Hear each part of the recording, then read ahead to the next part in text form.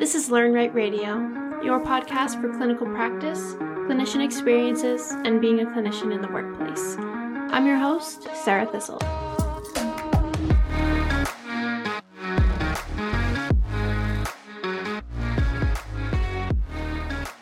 Hey everyone, welcome back to part 2 of our awesome chat with Jody Moore. With an abrupt ending, of course, we had more to talk about, and in this part 2, we went through all things industrial setting. So looking at misconceptions, as a new industrial clinician, what are selling points of the setting, and more about Jody's experience coming into it and some of the biggest takeaways he's had as he's really immersed himself in this emerging setting. So stay tuned and let's hear more from Jody. What do you feel like, from your personal opinion, what do you feel like is the best or the biggest selling point of the industrial setting for an athletic trainer? What is the coolest thing about it in your eyes? For me, I mean, yeah, the work-life balance and the hours are better, but the thing that I am really enjoying and kind of talked about it a little earlier was just being that immediate access to care for these associates and being able to help Mm-hmm. them. Because when you're dealing with athletes and that type of stuff, yeah, you're trying to get them back to a game, and all that. I mean, yeah, there's probably some opportunities for like life changes and like scholarships, like those type things. But really, when you're dealing with the industrial athlete, I mean, if they don't work, they're not going to get food on the table, and Right. so I think that's been real rewarding in that I'm making a direct impact on a daily basis with these associates. And to me, that's been the best part of working with the industrial athlete. Mm. Yeah, absolutely. Yeah, very cool. Um, what would you say, kind of still in the mind of the involvement and even SWATA, what would you say is probably the biggest misunderstanding, or maybe something that people are like, "Ooh, that's not for me. I don't like that idea." I would say probably the lack of education that's around the industrial setting, and even kind of bringing that up. There was a gentleman that was there at SWATA. He had it was called the sports medicine broadcast. Unfortunately, I haven't listened to any of his material or anything. But when we were tearing down the booths, I went up and talked to him, kind of introduced him, and kind of let him know like what work I is. Mm. And one of his first questions was like, "Well, is there any way we could kind of get y'all on a podcast or anything?" So he's like, "I get questions all the time about athletic trainers in the industrial setting and what it's like." And so um, I really think just that education and whatnot, and obviously too, I think a lot of it is based on what the athletic trainers are wanting to do, Right. whether they stay in the high school setting, the collegiate. So I think there's that, just that involvement of what the athletic trainers are wanting to do. But I definitely think education and the information about what the industrial athletic trainer is probably the biggest what causes the most misunderstanding. Hmm. When did you first learn about the industrial setting? Did you learn about it in school? Um, I don't know. That was like 4 score and 7 years ago, Sarah. I'm not sure. Uh, Thought I would ask. yeah, no, it's fair. Of course, 7 years ago. Um, I don't remember much in high school, or sorry, not in high school, but in college. But during that time, I was pretty focused on kind of wanting to become a Division 1, like track and field athletic trainer. Mm. And so I may kind of been, I don't necessarily know if blinded is the right word to it. But I really started noticing it more probably like the 2010, 2011, like that early 2010s is when I really started noticing it becoming more of a popular field of athletic training. Mm. Yeah, and that's only been what? 13 years. I guess that's not Yeah, really technically a long span of time and the idea of change and whatnot. But sure. 'cause what do they say about research? Research is always how many years behind? I can't remember. Anyway, that's not the important part. Um, yeah, I don't remember it at all. And I know I've talked to a couple clinicians within Workbright that could say like, oh, I remember a slide and a slide deck about it. And I can't even remember that. And I don't think that's to say that it wasn't there. I think it was kind of to your point. I wasn't paying attention. I had this very firm idea and my professors were very, very, very forward with traditional athletics. That was their passion. They really didn't um I would say they didn't really offer room for deviation from that. Like if you were in Sure, the program, you wanted to be with traditional athletics. So it might have been there and I just didn't even realize it. I remember I was sure. looking back at one of my textbooks and I saw it written in there. I'm like, huh, why'd you look at that? It's been there the whole time. But there was such a gap for the longest time and I had no idea. And even when I started with work, right, I was so hesitant. I had never heard of it until then. And Yep. I couldn't even picture how we would function on site in someone's workplace. When you transitioned, it was 2022, you said? Yeah, It's a October 2022. Yeah. okay. Wow. We really haven't known each other that long. That's so crazy. Anyway, October 2022. Um, was it kind of what you imagined it would be like? Um, I would say yes, yes and no. Obviously, with the change, you really have to kind of learn the different organizations, kind of their policies and procedures. Hmm. And then I guess probably the biggest thing that really kind of shocked me was like really once we started getting out, or I started kind of getting out onto the floors, learning the associates, and doing the appointments and whatnot. That how quickly it like how quickly we got busy. Hmm. And so I think that goes to show two things. One, I think it shows, kind of the level of providers that we have, and also, you know, our kind of the work right policies, procedures, are really working and kind of those type things. And so that's really kind of been that was really the kind of the biggest shock for me. Hmm.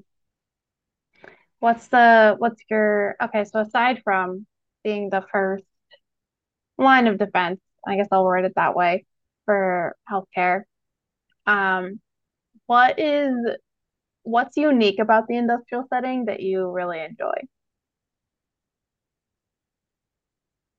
Um,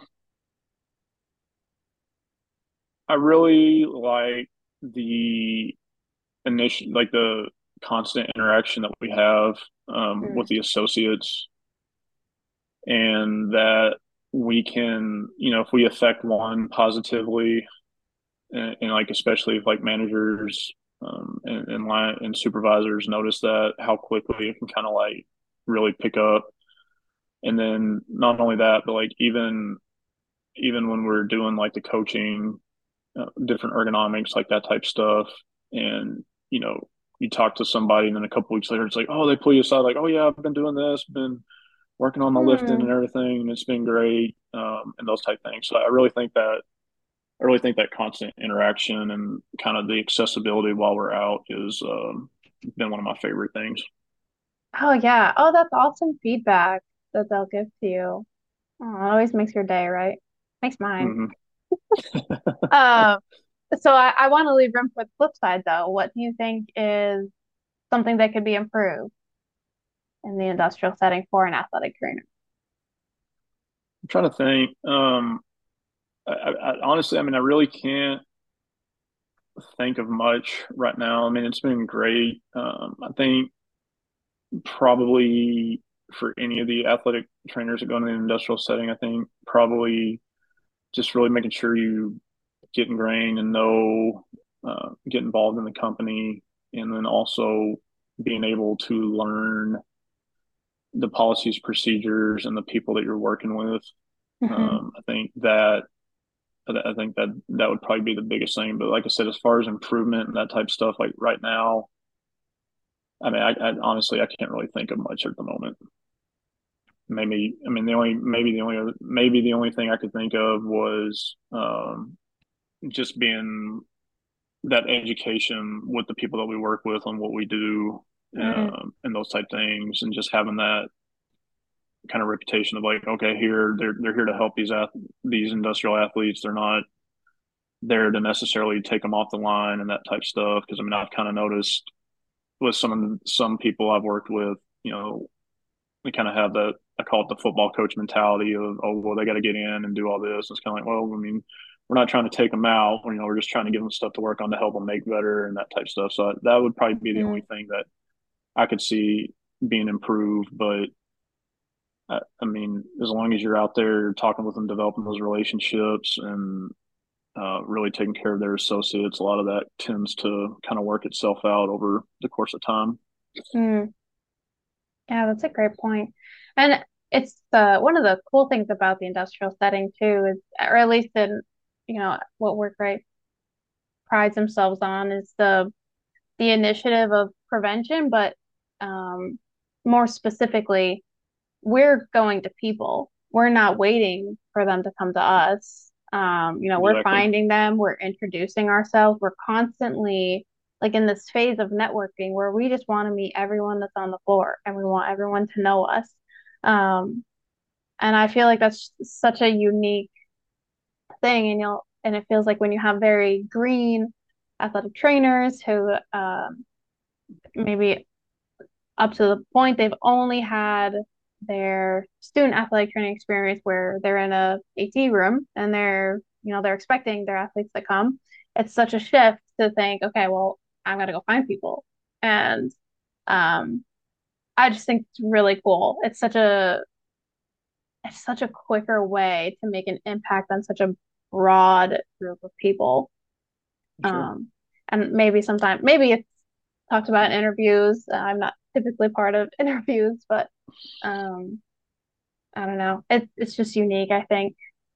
But before I rabbit trailed on that, I actually had one more question, unless I think of others. But with all of your experience and then in various settings, being on the board, do you feel like our role in the industrial setting is a good use and representation of what an athletic trainer does and can do? Yes. Especially um, especially when it comes to being an advocate for our profession, especially like with legislation and that type of stuff. I can say that um, I was asked, and I had conversations with higher up as well about help being able to help with this last bill with kind of the role that we have here in Texas, and just having that extra setting in the industry and showing legislatures like, hey, we're not just on the football sidelines, like Mm, we're here with these different industries. We're here with law enforcement and fire, and those type things. So yeah, I definitely think the industrial athletic trainers uh, have a very strong foot for advocacy when it comes, especially in the states and state legislatures. I definitely think the industrial athletic trainer has a big foot in the door on that. mm.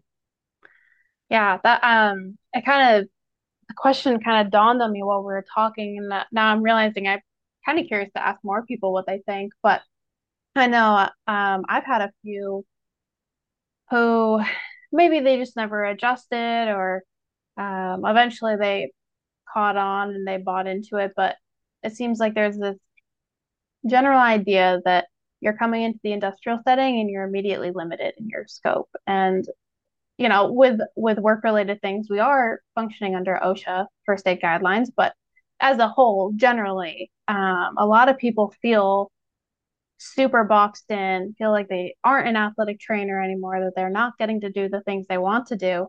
Um, and I've never really had a good response or an answer other than I generally disagreed, but I didn't have a good way to explain why I thought that. Sure. So I was just very curious, especially with the amount of experience you have, if you felt that it was or wasn't that scenario. So I think that's really important to hear from you and others and kind of get your take on why that's the case. So I'm glad you had an answer because I didn't have, Yeah.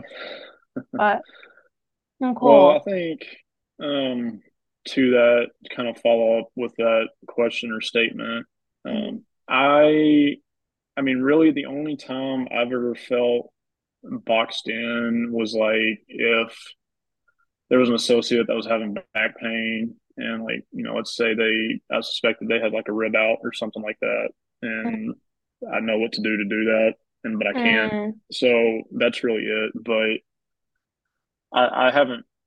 Other than that, I mean, I've felt like I've been able to use my athletic training skills, especially on the education side of things, and or being able to direct um, associates to like public resources about different things that they may not know about. So I don't feel like I've been boxed in at all. I mean, it's a great customer service opportunity. I mean, even with the soft tissue work that we can do per OSHA, I mean, it's I've been able to kind of do everything I've wanted to or needed to help these associates get better. So mm, I've never really felt I've never really felt boxed in on it. mm. Do you feel like the just the nuances of it though? Do you feel like there's anything that you in your practice evolve um, or anything that's changed to better accommodate the industrial setting? Mm,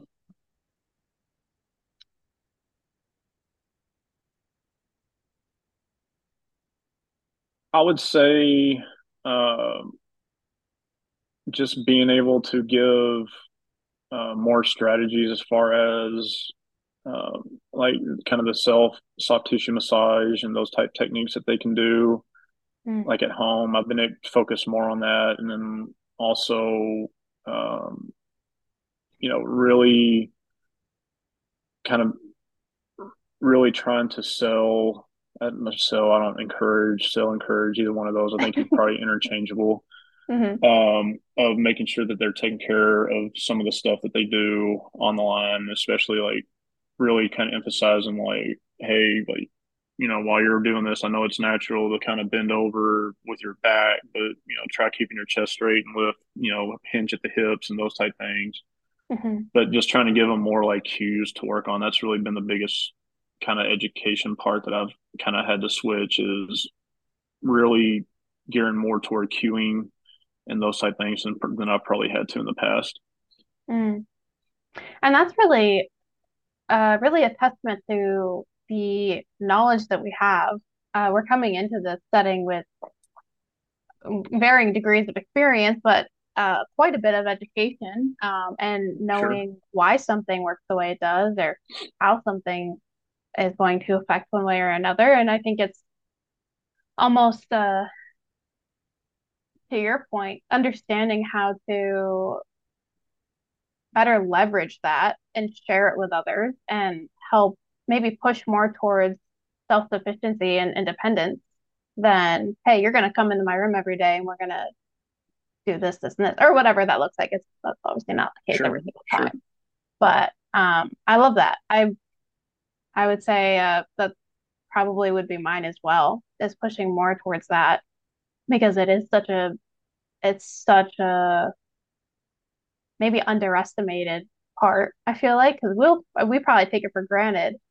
we're just like, oh, this is my job and this is what I know and we're gonna get you better. But now it's more about sharing that so that Yep. they're on board with you, and they're in it with you and they're you only see them for what, 15 minutes a week, Yeah. maybe. 15 minutes. Yeah.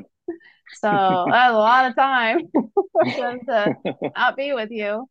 Um, so it makes all the difference if you're able to communicate it in a way that they understand it and can replicate it too.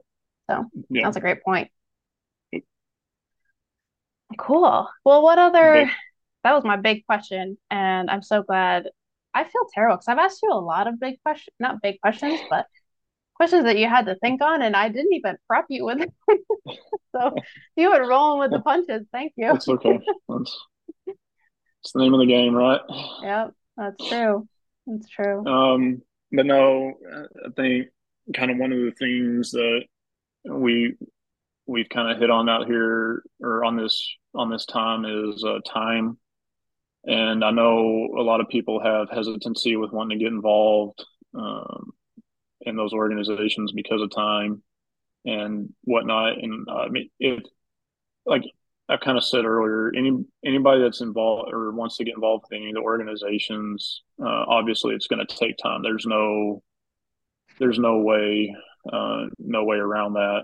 But if you do a good enough job of scheduling and dedicating those time to those events, it usually work events or organizations or roles, however you want to term it. It usually works out, and oftentimes you can kind of put in what you want to what you want to get out of it, Mm, or what your time frames actually have available for those roles. I mean, obviously the higher up that you go, whether it be a president, a chair, um, or any sort of like more of the executive positions of a board, they're going to require more time. But I can tell you, you'll learn a lot. You'll learn a lot about yourself, and I would encourage anyone to make sure that they get involved with state, local, or national organizations. mm. And what's the best way that they can do that? Where can they generally look to find that information? Um, so oftentimes you could probably reach out directly to the boards of the state organizations. Also know that the National Athletic Trainers Association, they actually have a like if you remember, they have a volunteer Hmm. like document that you can electronic document that you can go on. I'm not sure the process, what the follow up is on that, but they do have that resource. And I know here in Texas, the TSATA, they kind of started the same thing where they had like a Google form that we posted a QR code on the social media that they could go and fill out if they have interest in being on boards or committees. Mm, And then I know with CTAS, basically you can just send an email or a contact, um, and we can normally plug in people wherever they want to serve. nice. Do you feel But like that would social be media is a good place to go for some of that stuff too, as far as getting contact and reaching out? Yes, I would say I can't comment on all the organizations, but I would definitely say Right. that social media messaging or posting on um, any sort of chats or anything like that is a good resource for those that are interested in serving as well. Mm, perfect. And I apologize. I think I might have cut you off. Were you going to say something else? I don't think so. Okay. Phew. Perfect. Okay. Well, perfect. And I'll make sure to put that in the show notes as well. Just so people know. Any any last thoughts, last remarks, advice? Um, that's a loaded question. Yeah, right. I don't know. What would you want to hear? Any thoughts or advice on? Oh, I can't pick. You already used one. Let's say you already used half because you're very passionate about professional involvement and you have encouraged others to get involved. Um, strategize time to make that happen if they are interested. Yeah. So maybe that's point five.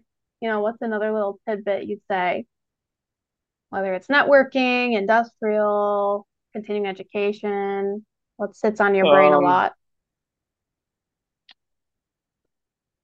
let's see. I would say networking is huge. Mm, I don't know the breadth of the people that listen to this podcast, but I will tell students this, and pretty much any athletic trainer that is in their beginning of their career, even in their middle, that networking is huge. I've always said athletic training is 10% what you know and 90% who you know. mm, And that wherever you're at with your current employment, there's always someone there that's watching and paying attention that may know somebody at your next opportunity. So mm. you never know who's watching. Ooh, mic drop, Jody. Oh my gosh, that was the perfect tidbit.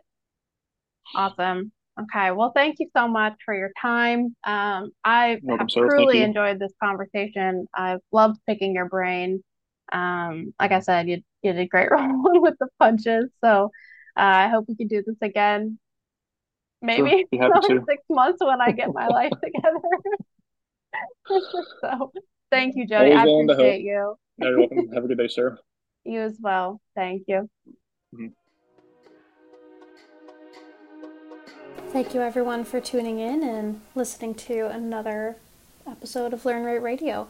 I hope you all enjoyed it, had some major takeaways or some things that maybe sparked your interest. And one thing that I would leave you with, if you are currently in the industrial setting, what are some of the biggest misconceptions you thought there were when you headed into the setting? And on the flip side, if you have not been a part of this setting yet or are thinking about getting into it, what are some of the things you look for when you look for a job? Are you looking for consistency in schedule? Are you looking for a specific population to work with? What are your selling points that really make a job or a setting attractive for you when you're looking? So, hope you all enjoyed it, and we will catch you all in the next one.